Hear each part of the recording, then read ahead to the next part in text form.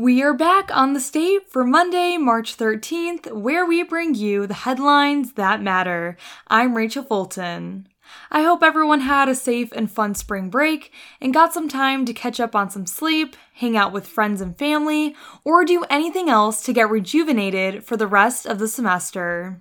For our first headline of the week, focusing on campus news, the Michigan State University Department of Police and Public Safety, or DPPS, released preliminary investigation findings that detail a timeline of the Monday, February 13th mass shooting on campus.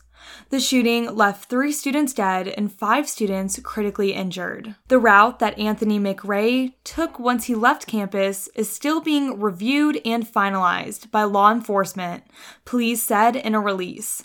Between 8 p.m. on Monday, February 13th, and 1 a.m. on Tuesday, February 14th, Ingham County 911 received 2,100 phone calls, 1,450 of which were 911 calls. Police said this is the equivalent of 2.5 days' worth of calls within a 5-hour period. There were 3,136 radio push-to-talks by officers on the primary shared radio dispatch talk group used by MSU DPPS and the East Lansing Police Department. And a push-to-talk is every time an officer or dispatcher pushes the button to transmit on their two-way radio. Police also shared a map of these calls. McRae died of a self-inflicted gunshot wound when police made contact with him, and a 2-page note was found in his pocket, which police previously said may indicate a motive. McRae had no known affiliation with the university, and portions of the note released by police have been redacted. The note is dated Sunday, February 12th, one day before the shooting. McRae wrote that he was leading a group of 20 individuals in his acts of violence.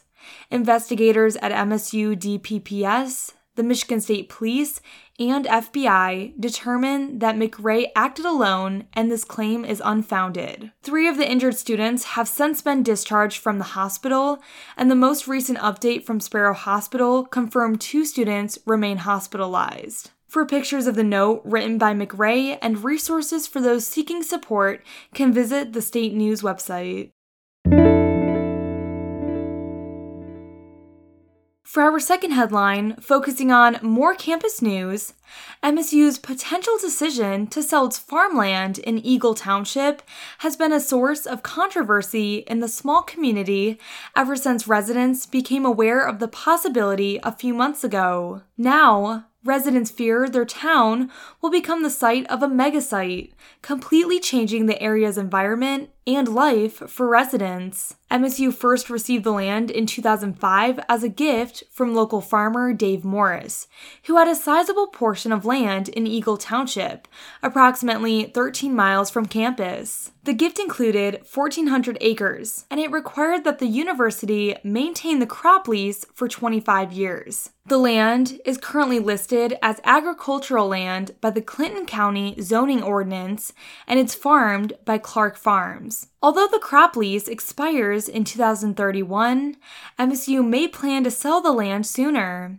If the land is sold before then, the crop lease would transfer to the new owner who could work in partnership with the leaseholder to determine the future of the agreement. MSU Deputy Spokesperson Dan Olson said he could not comment on or identify potential buyers at this time, or even verify if MSU will sell the land at all. Olson said if MSU decides to sell the land, the university will continue to have conversations with the state of Michigan about the future of the property to ensure the decision will support the economic vibrance of our state as well as the greater Lansing region. As of March 3rd, 1,196 people have signed a petition against changing the land use map to ensure that the land remains agricultural.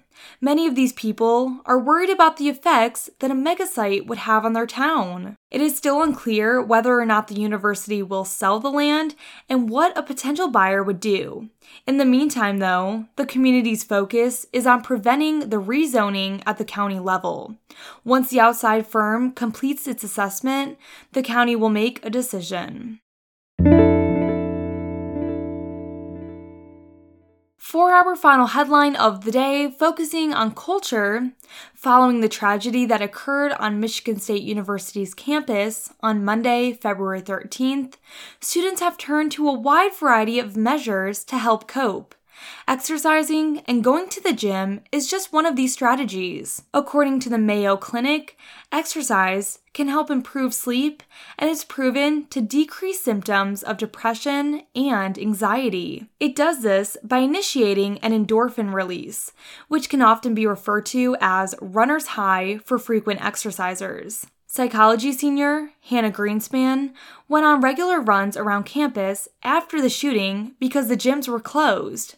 Stopping mid-run, remembering and mourning those affected while her heart was pumping, helped Greenspan come to terms with everything that happened. Not only is the community a helpful aspect of exercise, but going to the gym and getting into a different space for a couple of hours is a great distraction, according to creative advertising sophomore Morgan Mabby. Normal hours of operation for MSU's gyms have resumed and can be found at the Recreation, Sports, and Fitness Services website.